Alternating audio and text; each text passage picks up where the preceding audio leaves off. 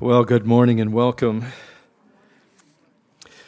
Let's all turn our Bibles to Acts chapter 17. We continue the saga of following Paul as the gospel is preached in Europe, and it came at quite a cost, actually. I think sometimes we may forget that because of the great peace that it brings into our lives individually. But so often when the gospel is being presented in an initial kind of way, there's often a lot of blowback. And we see that again taking place, as we've seen that a number of times in the book of Acts here. And we're in chapter 17. I want to look at the first 15 verses. And I'll read if you'll follow. If you need a Bible, please raise your hands.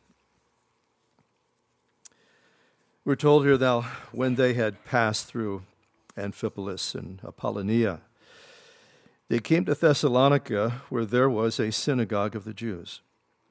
And then Paul, as his custom was, went into them, and for 3 Sabbaths reasoned with them from the Scriptures, explaining and demonstrating that the Christ, or that the Messiah, had to suffer and rise again from the dead, saying that this Jesus whom I preach to you, he is the Christ, he is the Messiah. And some of them were persuaded, and a great multitude of devout Greeks, and not a few of the leading women joined Paul and Silas.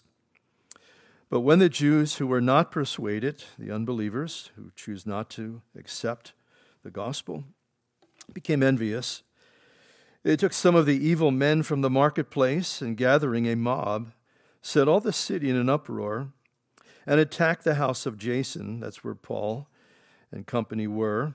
And they sought to bring them out to the people. But when they did not find them, they dragged Jason and some brethren to the rulers of the city, crying out, "These who have turned the world upside down have come here too."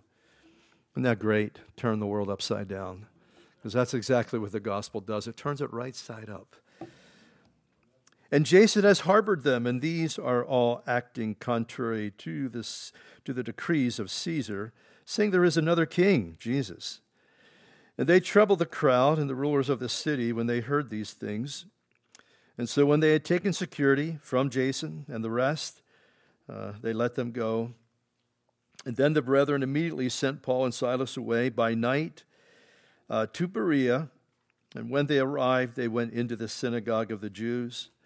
And these were more fair-minded than those in Thessalonica, and in that they received the word with all readiness and searched the Scriptures daily to find out whether these things were so.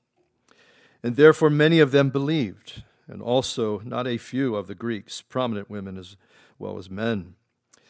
But when the Jews from Thessalonica heard that the word of God was preached by Paul at Berea, they came there also and stirred up the crowds. And then immediately the brethren sent Paul away to go to the sea, but both Silas and Timothy remained there, and so those who conducted Paul brought him to Athens. And receiving a command from Silas and Timothy to come to him with all speed, they departed.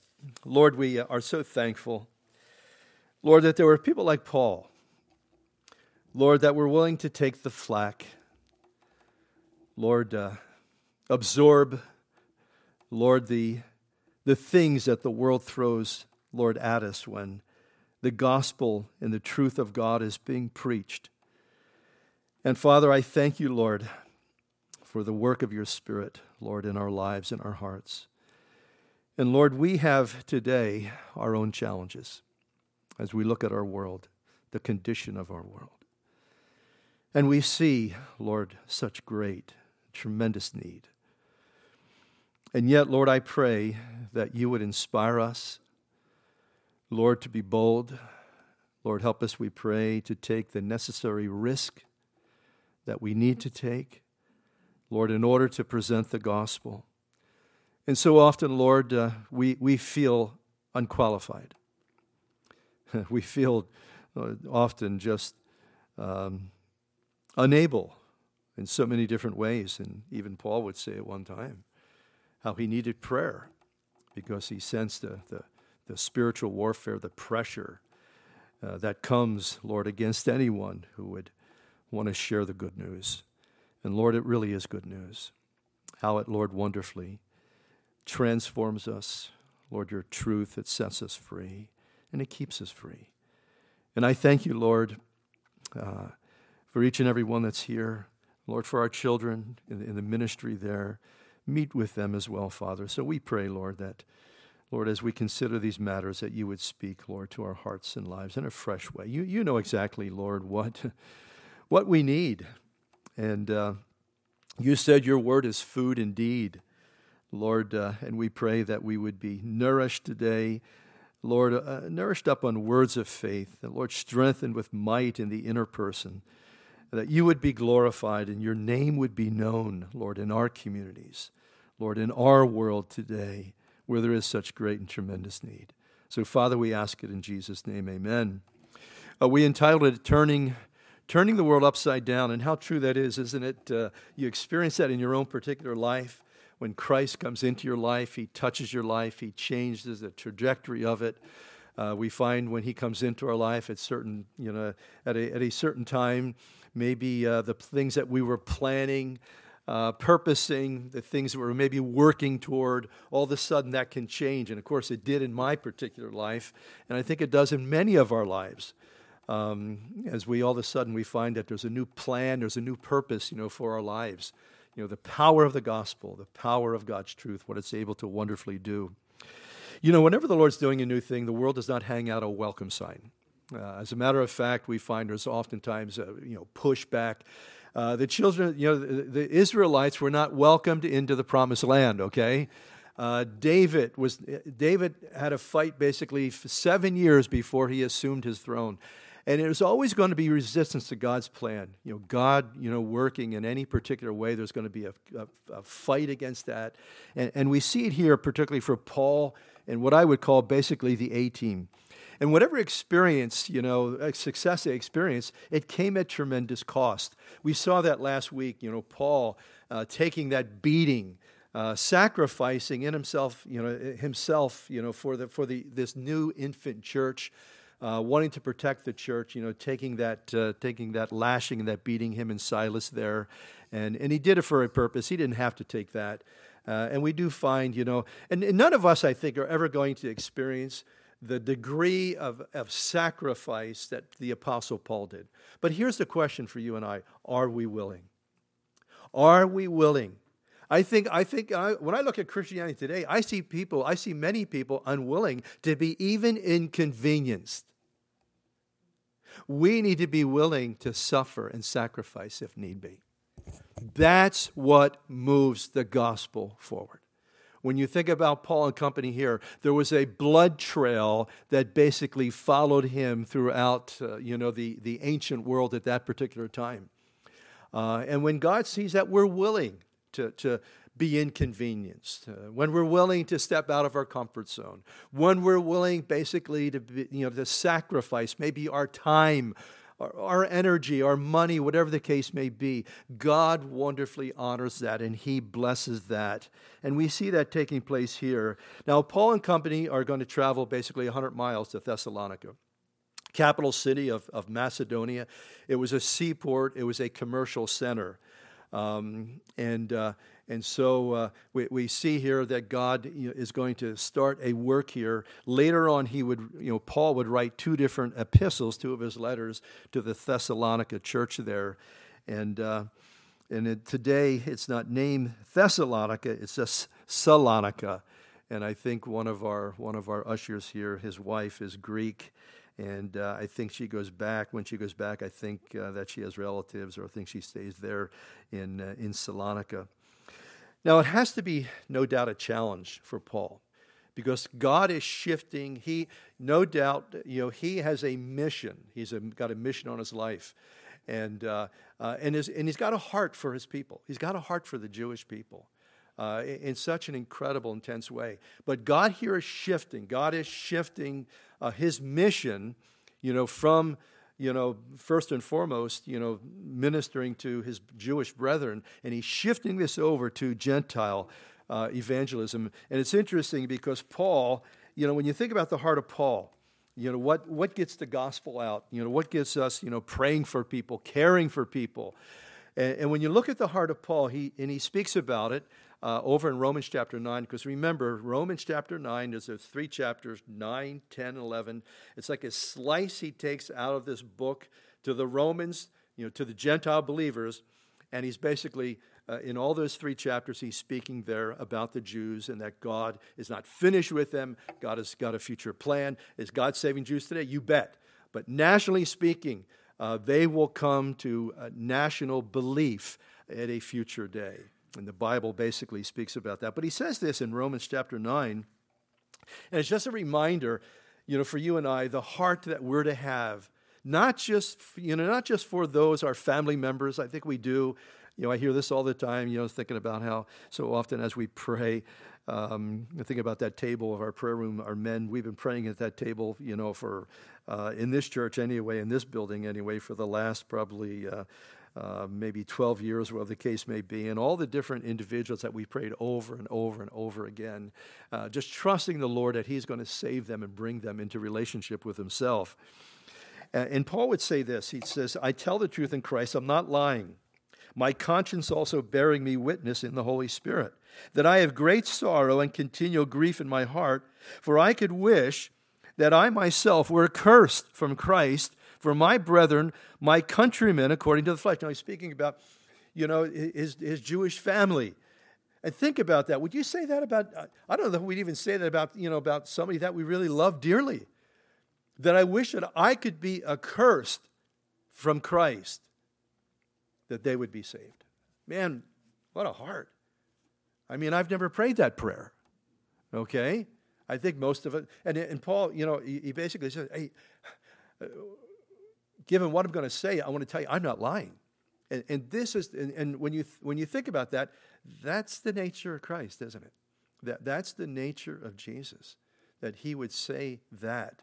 And that's why he's willing to take these beatings. Because the thing is, you know what? If you don't love Jesus Christ, and that's what we see here in the life of Paul, there's a love that drives him on, that constrains him, that motivates him, that he's stoned, he can get up, shake off the dust, and just go back and want to tell people about the love of God.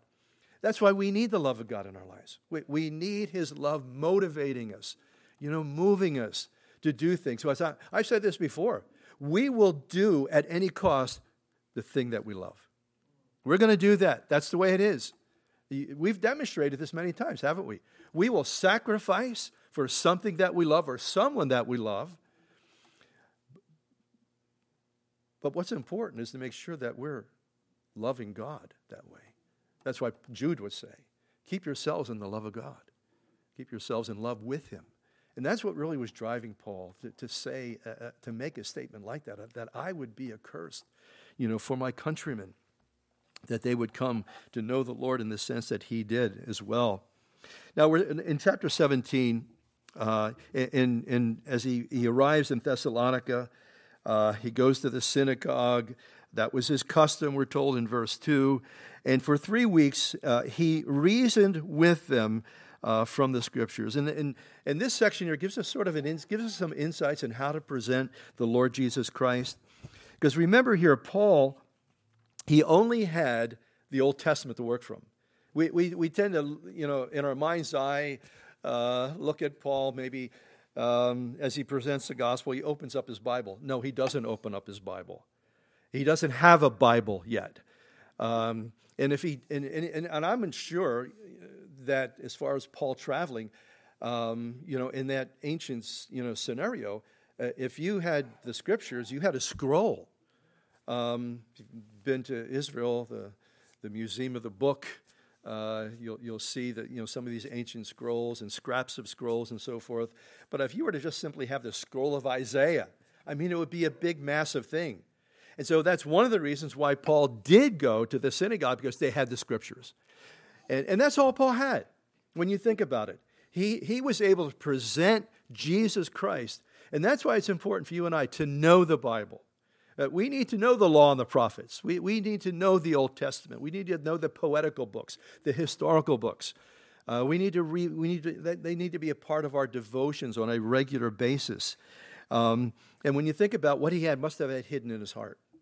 They said of the ancient Jew that at certain points in time, that the children would grow up, and by the time that they were like 7 years old, they could have the Torah, the Pentateuch. We call it the Pentateuch.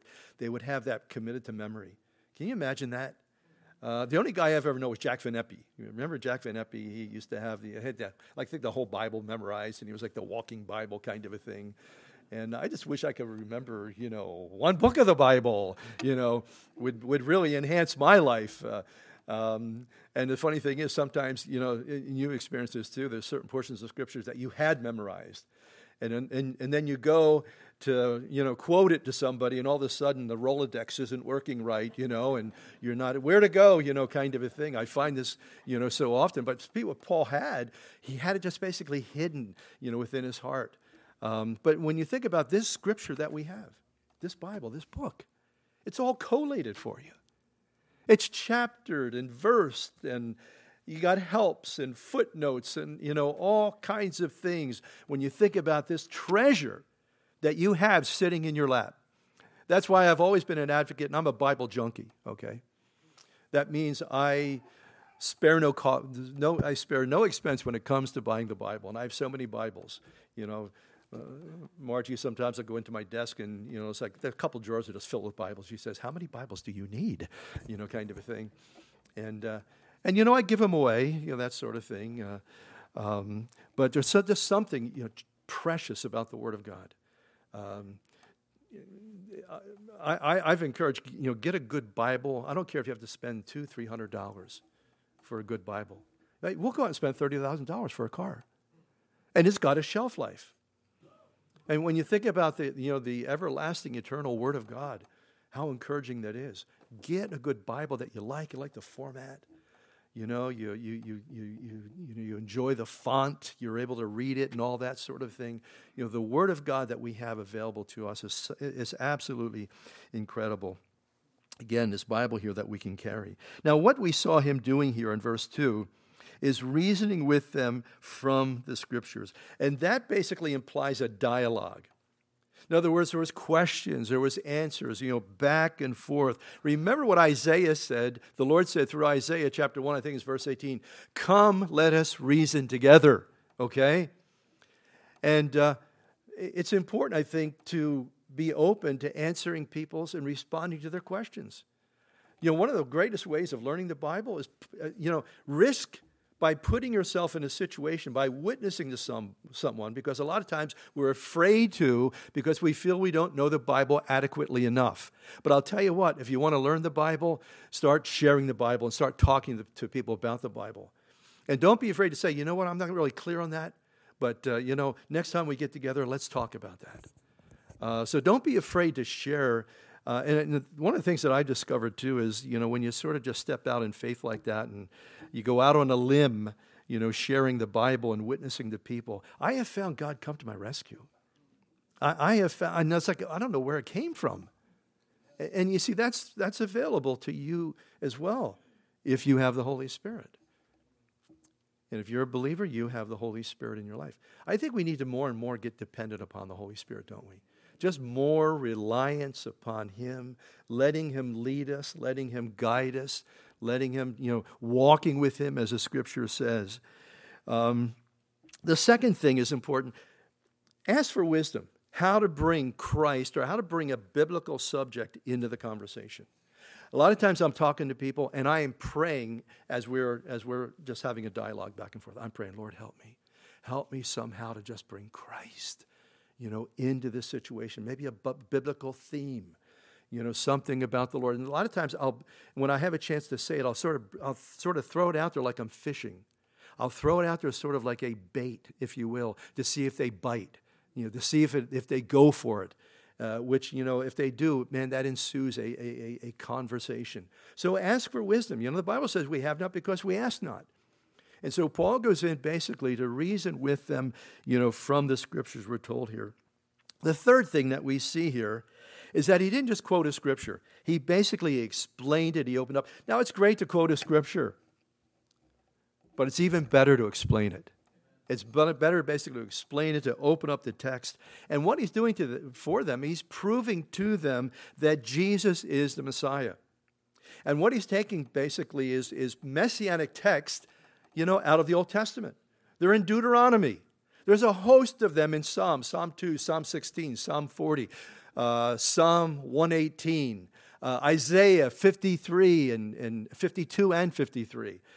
There's others when you look at the prophets and so forth. There's so many. And the only way that you're going to be able to get familiar with that is to be able to basically read your Bible and internalize those things, highlight things, circle different things.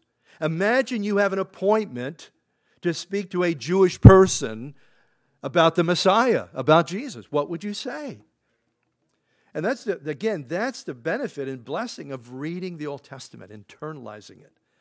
And I am so thankful for the Old Testament Scripture. It has so enriched and blessed my life in so many different ways. And I know if you read your whole Bible, you can say that as well. But again, Paul had those things, hidden within his heart, within his mind. And if you look at, some of my older Bibles, man, they got so much yellow in them, so much highlighting. And I can remember, the first time I saw people writing in their Bible, I thought, what are you doing? Writing in your Bible? And I didn't realize that, they were writing down little notes, little reminders, and highlighting different things. And I've had different Bibles. I've got so many different Bibles, and I have gone with a bigger Bible now so I can read it more easily in the pulpit. But, I've got certain Bibles, I know exactly where to turn. It's like I almost got a little picture in my mind of the page, that where it is on the page. You got some Bibles like that, some of your older Bibles that you've got highlighted and they're written in, and you're able to just refer to them. Some subject comes up and all of a sudden, boom, it's like your brain goes into a search engine, and you're thinking about it's in Second Thessalonians, or it's over in Ephesians, or it's in the Gospel of Matthew, whatever the case may be. We need to be able to reference those kinds of things, but it ain't going to happen unless we're reading them, unless we're internalizing them. And Paul certainly wonderfully did that. Verse 3, demonstrating that the Christ, the Messiah, had to suffer and rise again from the dead. Psalm 16, resurrection verses there in Psalm 16. And saying that this Jesus, whom I preach to you, is the Christ, he is the Messiah. Now, we see a response here in verse 4. And I think oftentimes this response is, in a sense, it will be similar to the response that we get. I've been in crusades where Billy Graham has preached, and Greg Laurie, and you see how people respond, and not everybody responds. Sometimes you may take somebody to a crusade or to a certain kind of evangelistic meeting, and you sort of expect them maybe to respond in a certain way, and maybe they don't do that. I was reading this week about William Pitt was the Prime Minister of England, and his friend William Wilberforce. There was this great preacher in town, and he drug William Pitt, because William Pitt was an unbeliever, and William Wilberforce, they were friends, they were close friends, and they were in politics together. And Wilberforce wanted Pitt to get saved, and so he took him to an evangelistic meeting, right down in front. And as this preacher is going on, it's like, oh, the gospel is so clear, it's so incredible, so awesome. And as they're leaving the meeting, Pitt says to Wilberforce, I don't have the slightest idea what that guy was talking about. And that can happen. The gospel can be presented in a very clear manner. But again, God's got to open the heart, doesn't he? We saw that with Lydia. God had to open her heart. And that's true with anybody, isn't it? It's like the old adage, you can take the horse to water, but they have to drink. And not only that, God has to reveal himself. And that's what when I'm witnessing to someone, Lord, reveal yourself. My words could be the greatest words. It could be, you can present the gospel in such a very, beautiful kind of way. But God has to, in a sense, open their heart that they might come to know him. So we see here, some of them were persuaded. The focus of his mission now is becoming more of a Gentile orientation. Remember in chapter 9, when God sent Ananias, and he said, Ananias was fearful because this was Paul. This was Paul of Tarsus, and he was the hitman, for the Sanhedrin. He had a reputation of tearing the church apart down in Israel and in Jerusalem. And that reputation followed him when he was in Damascus. And Ananias is having a dialogue with the Lord that, Lord, do you know what he's done? And of course the Lord knows what he's done, but the Lord said to Ananias, he's a vessel that I have chosen, and he is going to take the gospel to kings, to Gentiles, and to the children of Israel. And certainly we see that here taking place. And of course, we know the devil's always available, ready to help out. We've seen that so far in our story here. We're told in verse 5, the Jews who were not persuaded, these were these unbelieving Jewish folks, became envious, we're told, and took some evil men. I always love the old King James rendering of this. It's very poetic, almost a little snooty. Lewd fellows of a baser sort. A.T. Robertson and his, he was a New Testament scholar. He just calls them bums. They're bums. Lewd fellows of a baser sort. They're evil men, taking them from the marketplace and gathering a mob, and set all the city in an uproar, and attacked the house of Jason, and sought to bring, that is, Paul and company, out to the people. There are certain sins that kind of complement one another and work well together, and that's unbelief, jealousy, and lies. Sin kind of works in tandem, doesn't it? And we see it at work here, and that's basically the catalyst here that ignites this mob. Isn't it amazing how quickly, how fickle human nature is? It doesn't take a whole lot to start a mob or groupthink, to control people, in a negative kind of way. That's why you have to be very careful. There's no better thing to get into your soul than truth, because truth will protect you against the lies. The Scripture says, the Old Testament says, and Paul basically underscores that again in the New Testament, that all men are liars. Now, it doesn't mean all men lie all the time. But basically, the unsaved nature is a lying nature. And I think we all proved that, didn't we, before we came to Christ, how easy it is to just basically a lie, a falsehood, a fabrication, a denial, or whatever the case may be. And we see that at work in our culture today. And I tell you what, if you don't have this, the Holy Spirit's referred to as what? The Spirit of truth. And if you don't have the Spirit of truth at work within your life, you're open to some lie, some fabrication, some deceitful thing that's flying around in our culture. It's amazing when I look at the news, the innuendo, the falsehoods, the lies, the half-truths that are foisted on people, that people just unwittingly and unknowingly just sort of accept that. And I think if anybody in our culture should think critically, and I don't mean being a critic, but to examine what the philosophies, the culture think. I think the church, I think you and I need to be those critical thinkers and not just sort of accept everything in a verbatim kind of way. Well, the authority spoke that. It's interesting, isn't it, to see how this medical emergency has become a political thing? And there's been so much lie. There have been so many lies about it.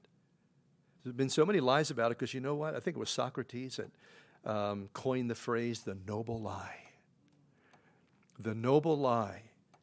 Now, that's a lie, basically, that someone will foist on somebody or on a group of people because they feel it's for their better good. And that's why I think it's important. We need to search things out. And we need to have the Holy Spirit at work within our lives, but we're yielded to him, we're obeying him, so that when a lie hits our life, the flag goes up. That thing that we call discernment. We're able to discern, what's out there in our culture, what's deceiving people. So again, we see here a mob just sort of, starting a riot. And you know what it's about? The study of Scripture. I mean, there hasn't even been a miracle here. The miracle, I think, is that Paul keeps going from city to city in spite of all that he faced. But just a Bible study. And it shows you how demonic it is that when God is at work, the enemy wants to come against that. He wants to come. Remember, Jesus said about Satan that he's a liar.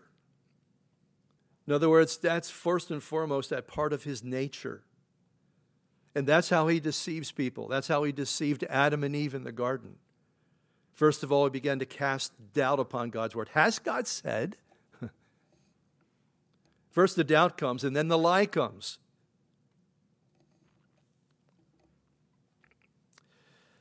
So the city's in an uproar. But verse 6 says that when they did not find, Paul and company, they dragged this individual by the name of Jason. We don't know a lot about him. And some brethren to the rulers of the city, crying out, "These men have turned the world upside down, have come here too." When the truth is unleashed, the chains come off. Insight comes into a person's life. I think sometimes we who have been familiar with the truth, for however long you've been saved, I think we take it for granted sometimes. There's something dynamic and powerful about the truth. I can still remember when it hit my life, even though I didn't agree with it. I didn't agree. I agreed with the whole God thing. But I was wrestling with the Jesus thing and what Jesus could do and all that. And as I just sort of wrestled with that,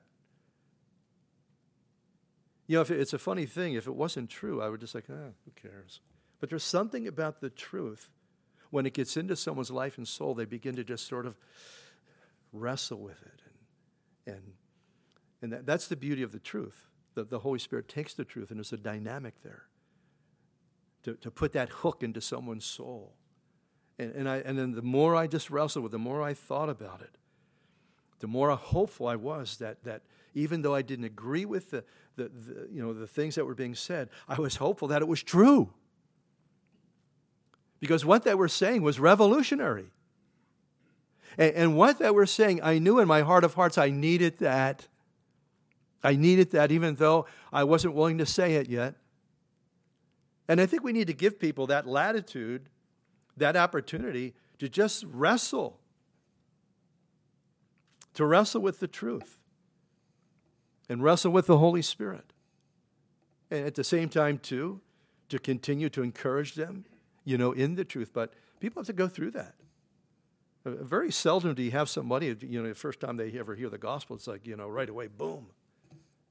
Even when, on the day of Pentecost, when 3,000 people got saved, you have to remember, those people were Jews with a biblical background. And so what was being said wasn't so foreign to them. It was like, wow, that's what that means. Because they had been in synagogue, they grew up with the scriptures. But in our culture, folks, we're in a pagan culture. And so as we witness, as we pray for people, we're going to wrestle, going to struggle. But there's a dynamic in the truth. Because it's not just the truth as like, we look at these words on a piece of paper like they're just words on a piece of paper. No, these are God's word.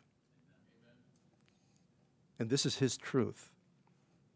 And when his truth goes out, there's a dynamic of God's Spirit that goes with it. And we have to remember that. Because I think sometimes we're kind of a little bit unbelieving about what the truth and the Word of God can do. It has transformed cultures. It has changed millions and hundreds of millions of hearts and minds over the course of history. It has blessed nations. It has given hope and help in so many different ways. You know, the thing is that sin has damaged the psyche of man. And you know what right now, folks? The world is upside down. In other words, it's not the way God intended it to be. Sin has damaged it. And when Christ comes into a person's life, for them, their world is turned right side up. How interesting their statement here. These are who they've been to, Philippi and Thessalonica. They've been turning the world upside down. And if these were just the words of a man, that would have never happened.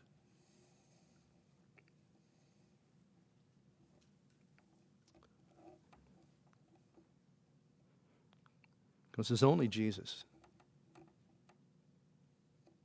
can really turn our lives right side up. We're studying Job on Wednesday night. And one thing God said about Job, he's upright. He's upright. And that happens for us when we come to him. 2 Corinthians chapter 4, Paul would write this. He says, "But even if our gospel is veiled, it is veiled to those who are perishing, whose minds the God of this age has blinded, who do not believe." And also, a part of that is they don't want to believe. And that's why when you think about the patience of God to work with us and to bring us to a place of faith and trust, he says, whose minds the God of this age, that is Satan, has blinded, who do not believe, lest the light of the gospel of the glory of Christ, who is the image of God, should shine on them. He says, "For we do not preach ourselves," it's not about us, "but Christ Jesus the Lord, and ourselves bondservants or slaves for Jesus' sake. For it is God who commanded the light to shine out of darkness." He's actually going right back to the beginning in Genesis. "Who has shone in our hearts to give the light of the knowledge of the glory of God in the face of Jesus Christ." Or in other words, all of a sudden we see, even though we don't see it with our eyes, we see the person of Christ. What a glorious moment that'll be for us when we actually do lay our eyes upon him. And that's why when we tell people, "I know the Lord," they look, it's like, "What's wrong with you?" Because none of us have seen the Lord. But you know that you know that you know him. Nobody can take that away from you. And I have never seen him, but I love him. And I've experienced his presence, his blessing in my life all these years. And you as well. We walk by faith and not by sight. So it's like that light of the truth has shone into our hearts, and all of a sudden we see the glory of God. We see his glory, his preciousness, his beauty, and how great and awesome he is. It's a story that Kent uses. He shares about a pastor friend who went into a restaurant and began to witness to the waitress. He says, "A pastor friend of mine was in a restaurant one day when the waitress came over to the table, and he said this: 'Have you made the wonderful discovery of knowing Christ personally?'" You ever witnessed to a waitress? I have. I've witnessed to a number of them. And they're going to be nice to you because they want a good tip. It's a great time to witness, because, they're figuring, if I'm nice, he's going to give me a tip later, but it's a great opportunity. You're kind of taking advantage of them. You're exploiting the moment, but why not, okay? In the conversation, she indicated that she had not and began to make excuses. She could not get to church on Sunday because she worked. She would be more comfortable with a Bible in her own language, which was Romanian, and so on. And there were not very many people in the restaurant. My friend reached for a copy of the tract, 4 Steps for Peace with God. I remember that tract, but discovered he did not have it with him. So he took a napkin and he wrote out the steps and he gave it to her. He went on his way, but later on he dropped off a Romanian Bible for her. But at a later date, he came back to the restaurant, which was very busy at the time, and across the restaurant, the waitress saw him and came over to tell him, excitedly, she was reading the Bible. In fact, she had sometimes read it all night long, and better yet, she had come to Christ. And then she pulled out the napkin out of her pocket, which was almost in tatters, and she said this, "Would you write that down for me again? I have showed this so many times to people that my napkin is coming apart." And the author goes on to say, the power of the Word of God had turned another life upside down. Next time you go to a restaurant, okay? You going to do that? It's a great opportunity. It really, really is. So these who have turned the world upside down have come here too. And Jason, we're told, harbored them. That was the accusation, harboring. Basically, it's treason. That's what they're being accused of, treason. Saying there is another king, Jesus. So we've seen this before, using a political weapon against the apostles. And yet, in another sense, it's true, isn't it? He's our king. He's coming.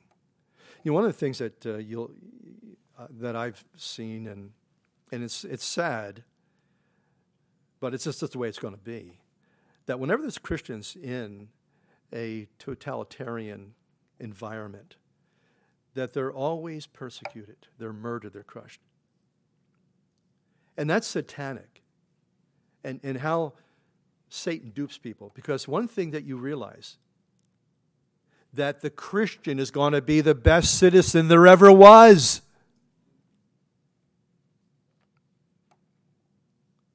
Who's going to be a better citizen than a Christian? And Paul, Romans 13, tells us how to be a better citizen. And yet people, it's like they don't understand that. Because like Paul was saying here in 2 Corinthians 4, their minds are blinded. They're blinded to the truth. Until Christ comes, there is going to be a persecution of God's people. Whether it's persecution against the Jews and persecution against the Christians.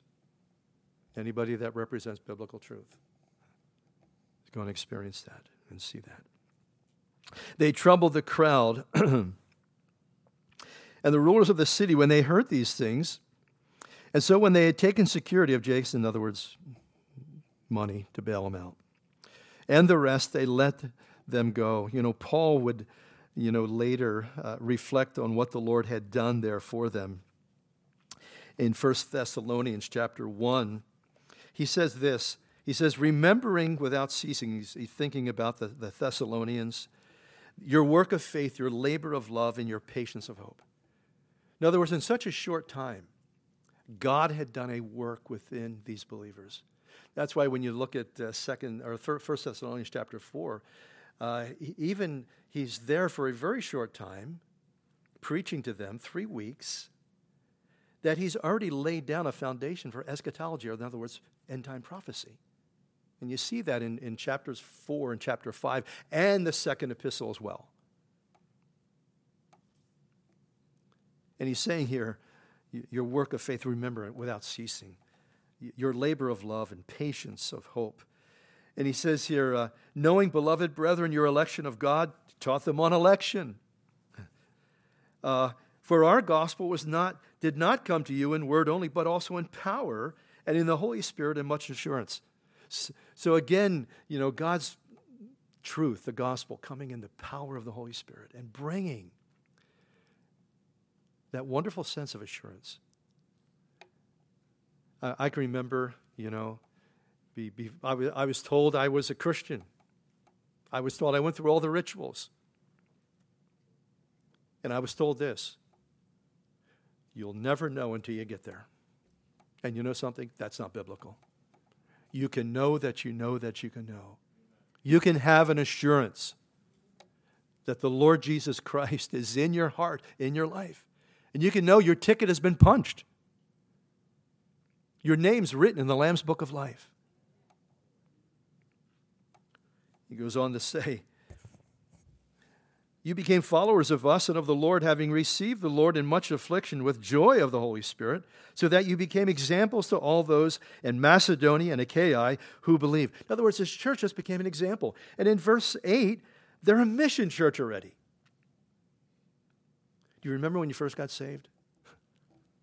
What did you want to do? Man, you just want to tell everybody. Man, may that come back into our lives.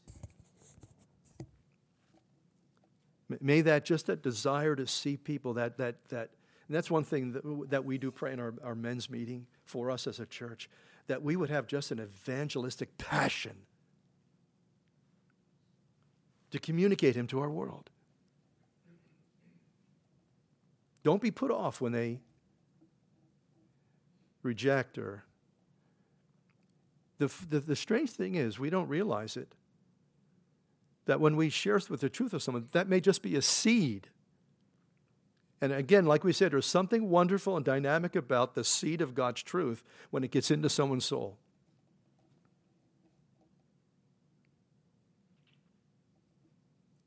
I believe when that happens, I believe they're going to get saved later. So be careful. Don't be put off. Don't be discouraged. It's risky. It's risky sharing your faith. But God honors those kinds of risk when we do that. Now back to our, this guy Jason, we don't know who he is. He's sort of one of the, like, as Paul would speak about in another place, unknown but well-known. And I think he represents those who are simply willing to put themselves out there and risk for Christ. It is. The Christian life is a risky thing.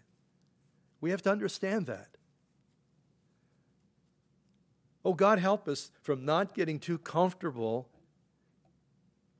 in our comfort zone. To be willing to risk, to be willing to share our faith.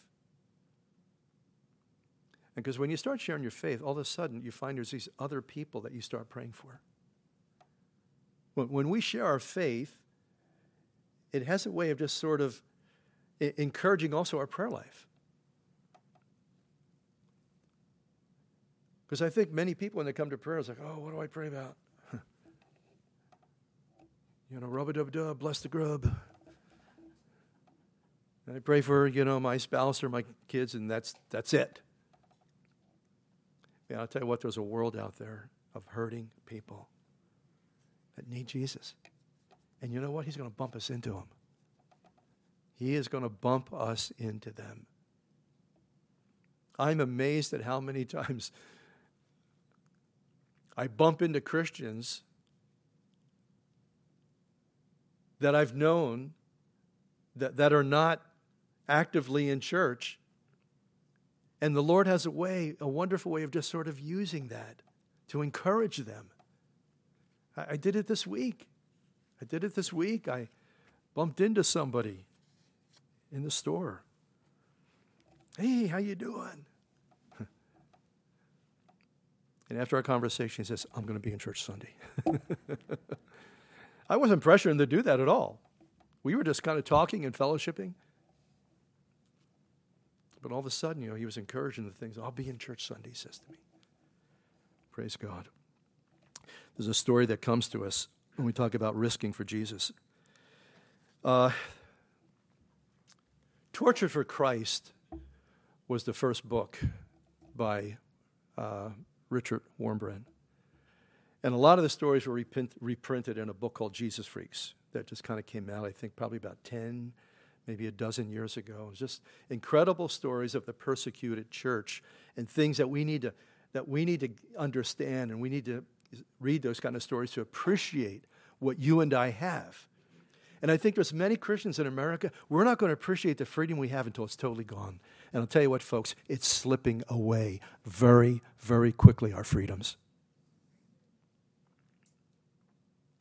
And you know what? God's letting it happen. God's letting it happen. Because I tell you what, there's a patriotic thing in me that it angers me. But you know what? God's letting it happen. You know why? Because America did this to God. Yes, we have. Not us, not the church, but the nation. Things are winding up, folks. What's going on today, the pressure and the fear that's going on today, I never thought I'd see that in my life. But now's the time for us to shine as lights. Anyway,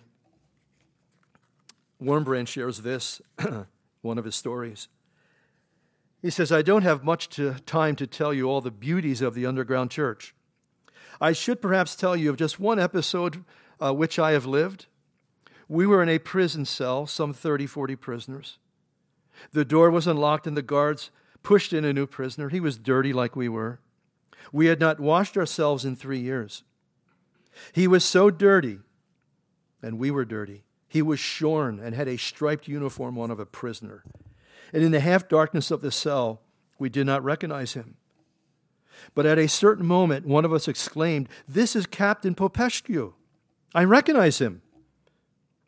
Captain Popescu had been one of the worst torturers of Christians. He had beaten and tortured even some of us who were in the same cell with him. We wondered how he had become a prisoner of the communists and how he had been put in prison, this prison cell reserved for Christians. So we surrounded him and asked him his story.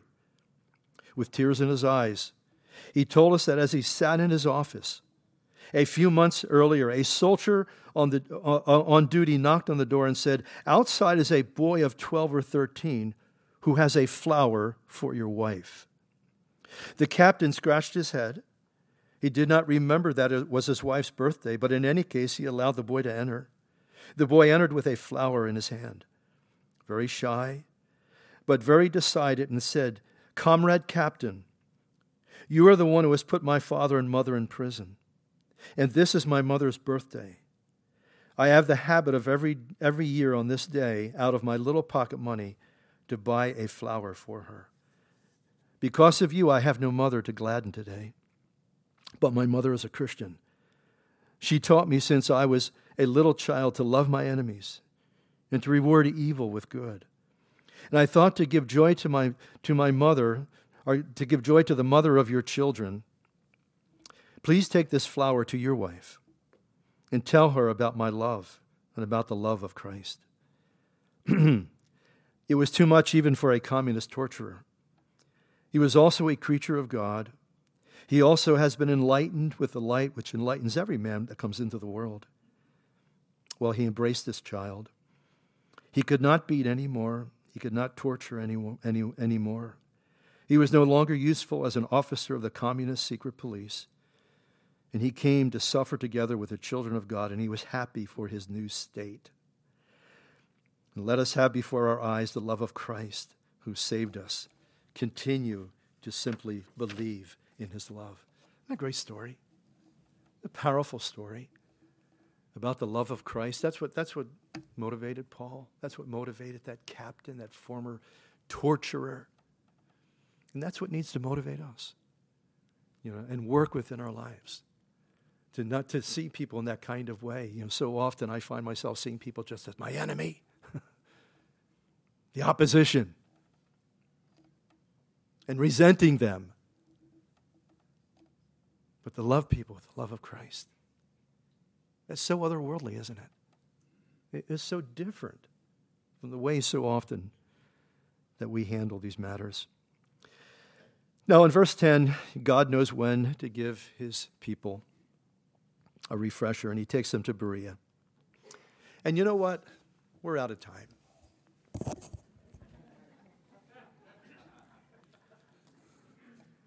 The Berean story is a great story, and we're just going to leave it till next week, okay? Lord, we thank you for your love. We thank you, Lord, that you came.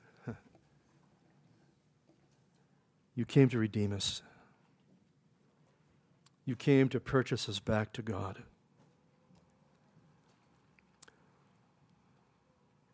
Lord, we will never face what Paul faced. And more than likely, we will not face what Richard Wurmbrand faced. Yet we have our trials. We have our test. And how I pray, dear Lord, that we would rise up, realizing we have this incredible, this privilege, this call, Lord, to represent you, to communicate you to a darkened world. Lord, may the Holy Spirit fill our hearts, fill our lives with grace, with faith, Lord, not to be caught up, Lord, in the vice of fear. Lord, to be willing to sacrifice and risk our convenience, Lord, our comfort. For, Lord, you did that for us. You hung on a tree for us. You became a curse for us, that we might be called the children of God. So, Lord, help us, we pray, to walk in this great privilege, this incredible honor. Lord, to represent you, who died for us, who rose again from the grave for us. To reach out, Lord, and to touch those waitresses, those neighbors, those co-workers, those relatives, Lord, those family members, that, Lord, we may be the only gospel they will ever see. So help us, dear Lord, that we might glorify and honor you. In Jesus' precious name, amen. Shall we rise?